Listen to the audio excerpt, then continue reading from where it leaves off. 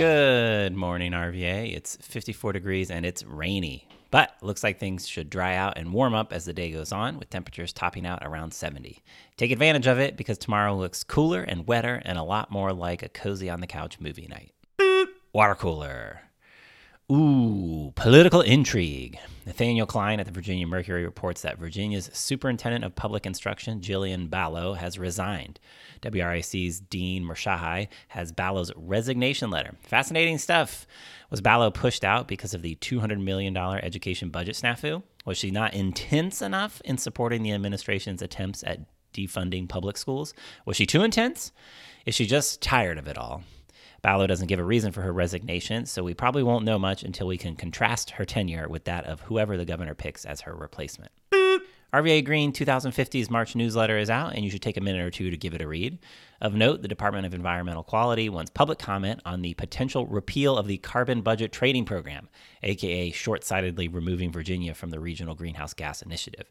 You can and should leave a public comment in support of the Commonwealth staying in this important program. Not sure what to say? Just crib from Mayor Stoney's comment, quote, "As mayor of the city of Richmond, we cannot escape the environmental impacts of climate change that are taking shape in cities across the country like mine. That's why I'm proud of the work that has gone into developing the RVA Green 2050 plan. However, local governments alone cannot solve the climate crisis. The Regional Greenhouse Gas Initiative is a common-sense, market-based, cost-effective, and critically important program that cuts harmful carbon pollution while delivering a multitude of benefits to communities across Virginia. I urge the members of the Air Pollution Control Board to continue Virginia's participation in RGGI." Make sure you delete all the stuff about being mayor of Richmond, though, if you do use this.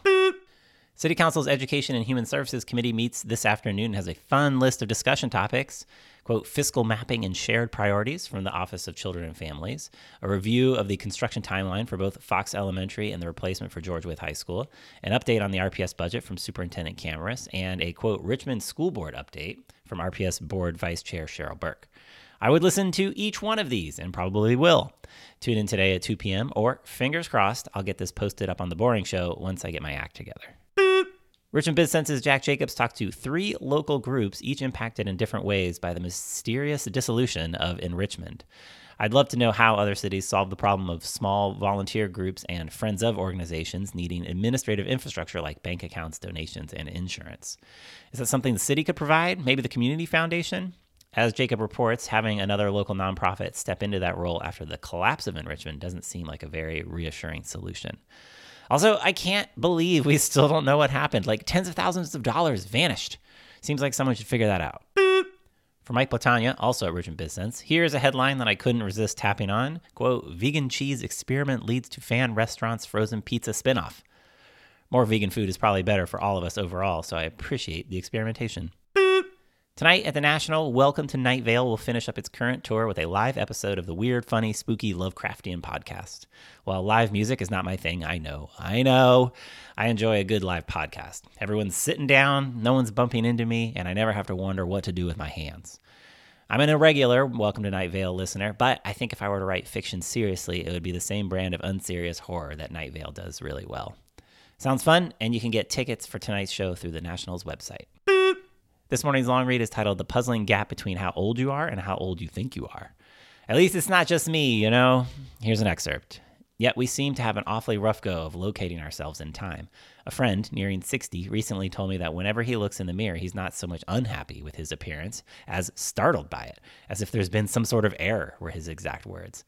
High school reunions can have the same confusing effect. You look around at your lined and thickened classmates, wondering how they could have so violently capitulated to age, and then you see photographs of yourself from that same event and realize, oh. The gulf between how old we are and how old we believe ourselves to be can often be measured in light years, or at least a goodly number of old-fashioned Earth ones. If you'd like to suggest a long read to show up here, go chip in a couple of bucks on the old Patreon. That's patreon.com/GMRVA. This morning's picture of the day is a picture of a good alley. Intro and outro music by Matt Fisher, and you can find links to all these stories and more in the show notes or on gmrva.net.